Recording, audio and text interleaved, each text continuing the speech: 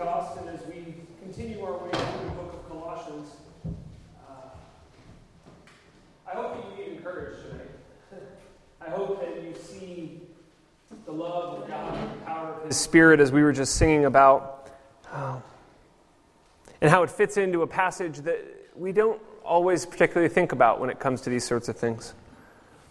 Tonight's passage talks about wives submitting to husbands and slaves submitting to masters, and sometimes it's a passage that we'd rather not talk about in church, or that unfortunately has been used to manipulate and subjugate other people. But tonight, I've titled the sermon Mutual Humility for the reason that I don't believe this is what these texts say.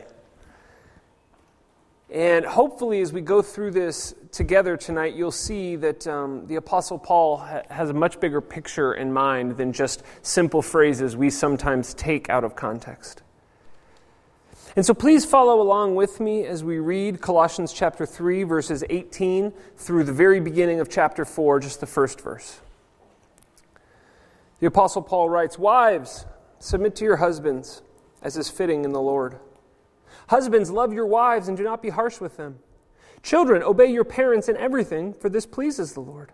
Fathers, do not embitter your children, or they will become discouraged. Slaves, obey your earthly masters in everything, and do it not only when their eye is on you to win their favor, but with sincerity of heart and reverence for the Lord. Whatever you do, work at it with all of your heart, as working for the Lord, not for men, since you know that you will receive an inheritance from the Lord as a reward. It is the Lord Christ you are serving. Anyone who does wrong will be repaid for his wrong, and there is no favoritism. Masters, provide your slaves with what is right and fair, because you know that you also have a master in heaven." This too is the word of the Lord. Thanks be to God. So I have admittedly a decent amount of notes tonight, so we're just going to get started. Paul starts with a phrase that makes some of us uncomfortable.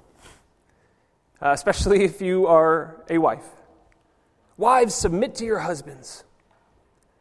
Now, some of you immediately get defensive, like in the fall when we talked about the Timothy passage about women in ministry, and will immediately say, okay, what's the male pastor going to say? You know, what is the male pastor going to say, and is he going to try to weasel around it? Or some of you who are more on the conservative side may sort of wonder how I'm going to teach this, and might have wondered what I'm going to say about this. And I confess, I spoke with, and I have spoken with women about this passage before. And one of the things that comes up every single time I read this in a letter like Paul is writing to the Colossian church is I think Paul knew exactly what he was saying, and I think there was a very good reason for it.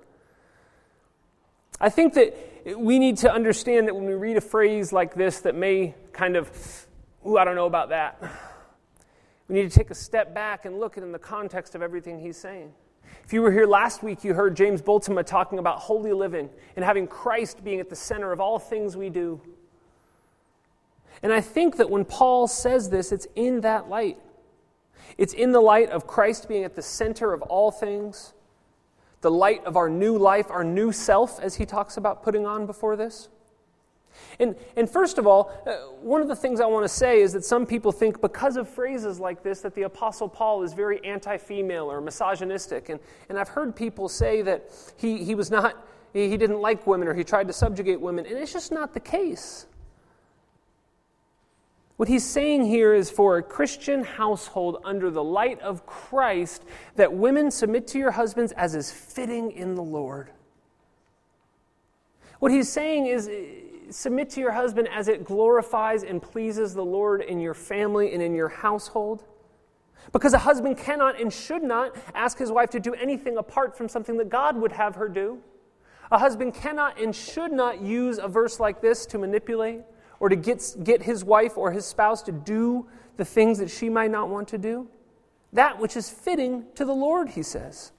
And if you go back to the book of Ephesians, just a couple of pages, if you want to turn over with me to Ephesians chapter 5, the same author, the Apostle Paul, is writing a letter to the Ephesian church, which is just about 100 miles away in modern-day Turkey from this city. In the letter to the Ephesian church, starting in verse 21, this is what Paul says to the Ephesian church. This is how he starts it. He says, submit to one another out of reverence to Christ. And then he continues in verse 22. He says, wives, submit to your husband as to the Lord.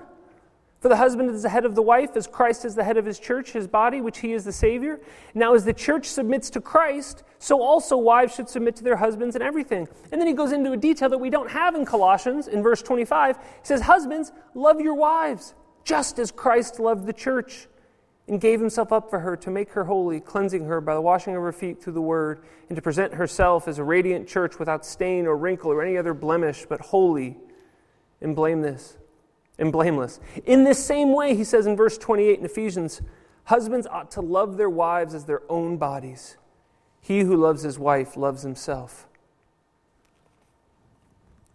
Sometimes I just don't understand why some people criticize Paul so much, because in the light of him saying this, wives, submit to your husbands as is fitting to the Lord, he's saying, men, women, when we are in relationship and when we are in Christian households and doing these things, he says, men ought to love their husbands, or love their wives, Men ought to love their wives the same way Christ loved the church, which means giving his very life for them.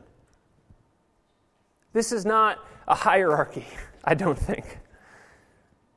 The same author, the same guy. In the first century in Rome, I read one commentary that was talking about how Paul actually in the first century was probably taking away rights from men by writing some of this. Because in the first century in Rome, men who ruled their household could do anything they want. If they had a concubine, if they had a servant, if they decided to sleep outside with a woman outside of their marriage, if they decided to do anything they wanted, no woman could argue with it. The term in Latin is called paterfamilias. But they could do what they wanted. And some historians actually would argue that Paul was taking away freedom more than any other teaching in the first century. And Paul is saying, in light of all of he's saying in chapter 3, that our freedom is in Christ. That there is no one greater than anyone else. That our power does not come in dominion or in holding people down, but it comes in loving and caring for each other, the way Christ loved and cared for us. This is why he says, if you jump up to verse 11 that we read last week, here there is no Greek or Jew, circumcised or uncircumcised, slave or free, but Christ is in all and through all. So what he's saying is not that one is greater than the other. What he's saying is that we are all under Christ and therefore should mutually love and care for each other. And we see it in verse 19. Husbands, love your wives. In the same way your wives love you as is befitting to the Lord, husbands, you ought to love your wife. And many of us know that love is a verb and it requires action. And in the way that your actions show love and not selfishness, like he said in the Ephesians part we just read. Love your wife like you love yourself. Care for your wife the same way you would care for yourself. I had a friend of mine, his name's Levi, and we're not close anymore, but when I was asking him about marriage, and I always heard these stories. Some people say the first year of marriage is the best year they ever had in their life, and some people say it's the worst year they ever had in their life. And I remember thinking I wanted to marry my now wife, and I remember talking to Levi and said, Levi, you and Becky seem to really love each other. You guys seem like it's great. What's the secret? And he said, oh, that's easy. I said, great, what is it? He said, the secret is every morning you wake up and you do the things she wants you to do, not the things you want to do. And at first I thought, this is going to be a really long road. But then I realized it makes sense. It makes perfect sense because men are supposed to love their wives are supposed to love their husbands the way Christ loves the church. And I'm pretty sure Christ didn't want to lay down his life for the church. He did it joyfully, but when he was praying in the Garden of Gethsemane the night before Good Friday, he said, Lord, if there's any other way, take this cup from me. But if not, okay. And anyone who's married and anyone who's been married, I've only been married 7 years, there are people in this room married longer, know that some days you have to make that choice to love that person. But I believe that Paul is talking about a mutual love and respect under the lordship of Christ. And if you ever are curious or ever have more questions about love, the Apostle Paul also says in the book of 1 Corinthians, the end of chapter 12 and the beginning of 13, that love is the most excellent way to live. That there is no better way to live. And that's when he then goes in to the whole thing that we hear at weddings all the time, that love is patient and love is kind and love does not envy and love does not boast and love keeps no record of wrongs. Paul says without love, we're like a banging gong or a clanging cymbal. We're just noise. But that the best way to live, the most excellent, and it actually says this, the most excellent way is love. Paul goes on for the Christian household. He says, children, obey your parents in everything, for this pleases the Lord. And this one's pretty straightforward. We know what this means, but again, he adds this detail, for this pleases the Lord. Our goal is to please the Lord. Not just to do empty commands, not just to do something someone else says or suggests, but to please the Lord, to do what God desires for us. And then in verse 21, he says, fathers, do not embitter your children or they will become discouraged. Parents, mothers, fathers, it says, do not make your children bitter so that they become discouraged. I desire that my children would be encouraged, would be lifted up, would be strengthened. You know, Psalm 127 says that children are a gift. Parents, children are a gift, and the goal of parenting is to steward the gift that God gave you as best you can. Many parents in this room know that. Some days you're confused and lost and not sure what to do, but all you have to do is care for that gift, that they would be encouraged and walk in the ways of the Lord. Building each other up in the home. Submitting and serving each other in the things that please God. This book is full of wonderful things that please God. And it says here that in the household, if we love and care for one another, it will make us encouraged. It will please the Lord. The first 4 verses of this text, along with the Ephesians passage, are great guidelines for any structure, for any family, for any household.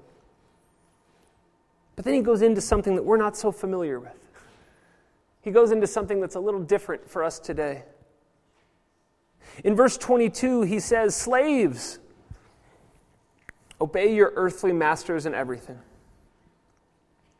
Now, this one's a little odd to us, and I don't often like, one, because I'm not an expert, especially with Jordash sitting right here. I'm not an expert in Greek. But this is one of those things where it helps to go into a Greek word occasionally. Because the word the Apostle Paul is using is a word called doulos, which means bondservant. And it's a little different than what we think of as this blanket term slavery and ownership. In the ancient world, and you can look this up, in the ancient world, a bondservant was something that was different than we think of as a modern slave and ownership. It could have fallen under a number of different categories. It could be someone who is in a lifelong relationship to an owner, as someone who was, captured in war, or someone who had no money or had a great debt. But it could have also been, there's instances of people who, to avoid poverty, voluntarily go into a bondservant relationship. There are people who relocation fees. There are people who did it to all sorts of things, really. And I'm not trying to belittle it, but in the first century, one thing I read said that in the Roman world, it could have been as high as 25% of the population were involved in some sort of bondservant or working relationship. And so it seems to me that Paul is mentioning this because it's quite obvious that slaves or bondservants were coming to Christ. They were coming to church. They had at least a measure of freedom to where they could go and hear the message of Jesus and choose on their own, and that they could be a part of the local church. And so Paul is addressing them.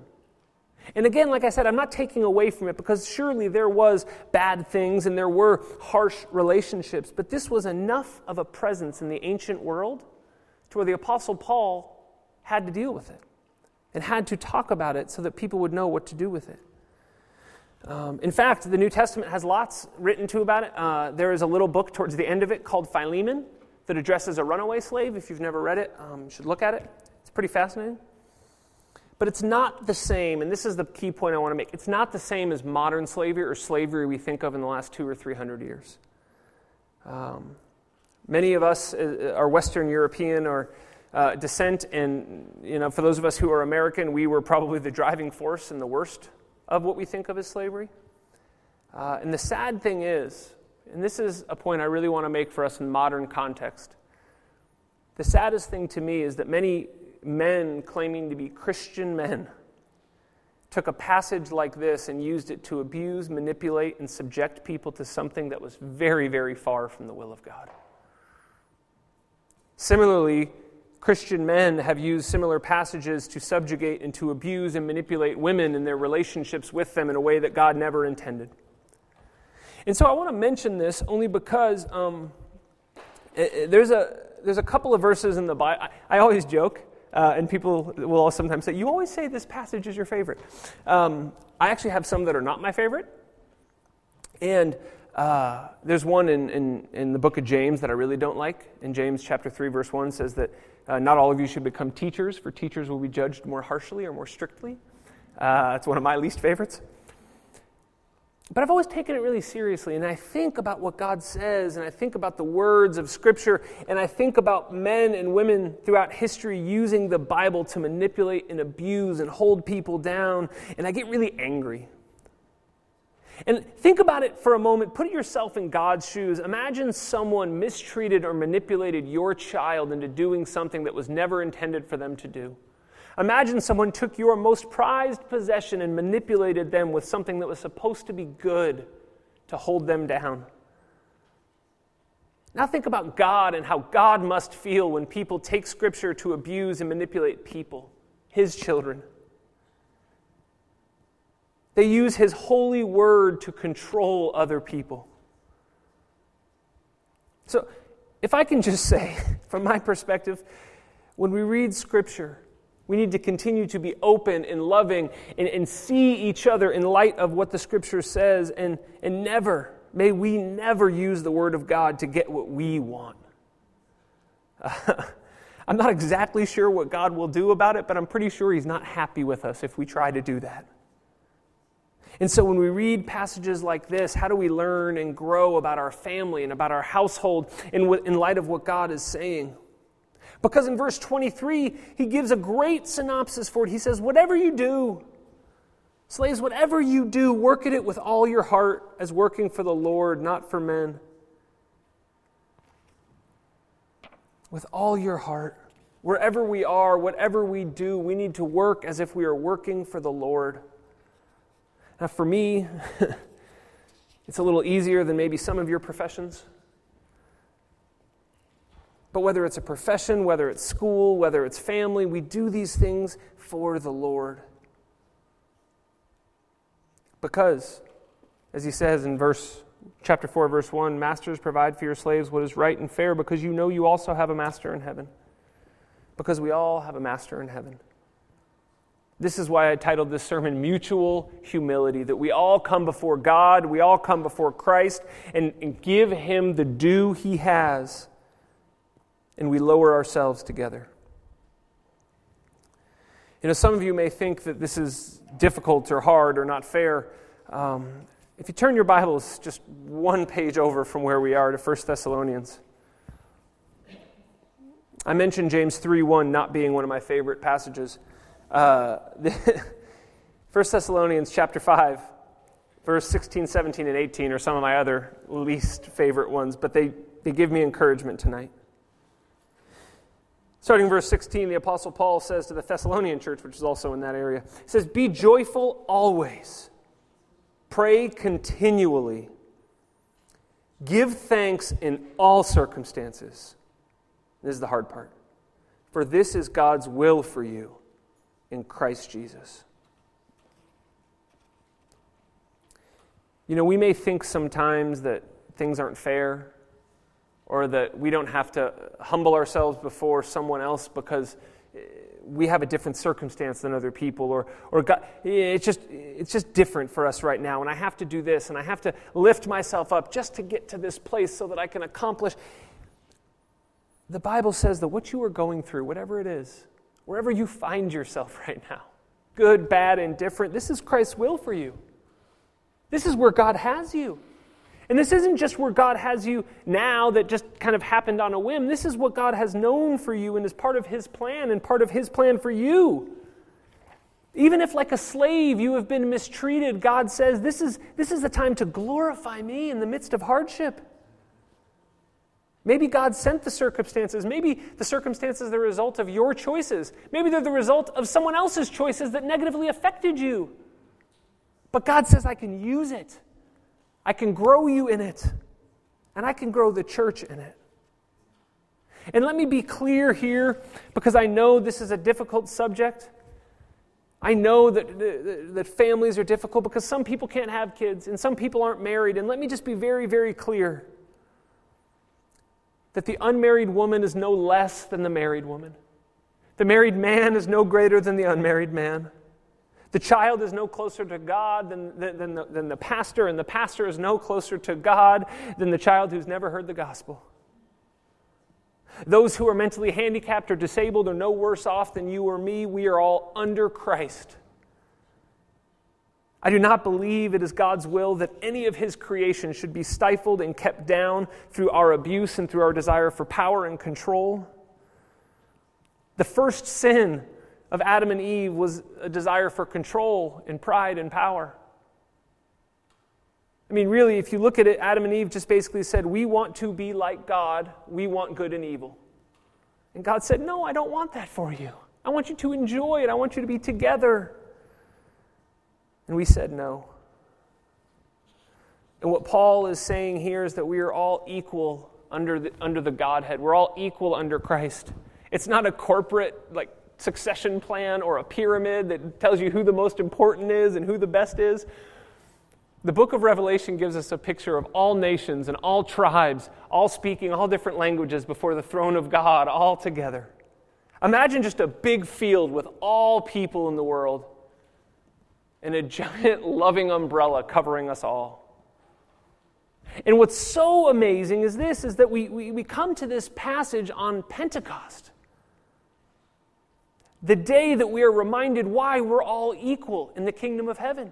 Because we have all been given the gift of the Holy Spirit to do great things. All of us. You know, in the Old Testament, the Holy Spirit was a much bigger deal in the sense that it was given to a king or a prophet for a time or for a place. But God has said, no, you are all my children. I love you so much. I'm just going to pour out my Spirit upon you so that you are all equal. So that you are all together in this. So that you are all on the same mission. To love and care and provide for one another, to mutually submit under the power of God with the Holy Spirit inside of us. Pentecost is such a great day because it reminds us that it's not just a piece of God that He gave us, it's all of God that He gave us. And that through the power of the Holy Spirit, we have the power to live the life God desires of us. That we actually can be humble people who love and serve others like Jesus. I mean, what right do we have to love other people the way Jesus does? But He says, no, you are my hands, you are my feet. I give you my Spirit so that you might do the things I am doing on this earth. We have the same power to live this way. And when it comes to our households, wherever we find ourselves, single, married, with too many kids, with no kids, it doesn't matter. God has put those things in front of each of you for a reason, to steward them and to care for them and to show the humility of Christ in all things you do. That His name would be made more famous and that His name would be glorified on this earth through the power of the Spirit. Please pray with me. Lord, I am very grateful. Lord, I'm very grateful for the power of the Holy Spirit, Lord, and I pray that we would all feel it. Lord, that we would know Your love and Your peace and Your comfort. And Lord, as we look to our families, we look to our work, we look to our circumstance, we wonder, Lord, do we have the power to lay our lives down the way You did? And we remember Pentecost. We remember the gift of Your Spirit. And we remember that, yes, the same power that gave you the strength to lay your life down is given to us. That we would lay our lives down for our enemies. That we would lay our lives down for our families. Lord, and even if we find ourselves in a position of slavery that is unfair and unjust, in the midst of difficult circumstance, Lord, we can still honor you because your Holy Spirit does not lie. And your Holy Spirit will not fill us with false strength. Lord, thank you. Lord, thank you for the Colossian church. Thank you for the Apostle Paul. And thank you that we can still learn from this letter years and years down the road, knowing you desire for us to have healthy, godly, God-honoring relationships in all we do. Whether we are married, whether we are single, whether we are with kids or without, Lord, there is much for us to do. May your Holy Spirit lead us in all we do. Amen.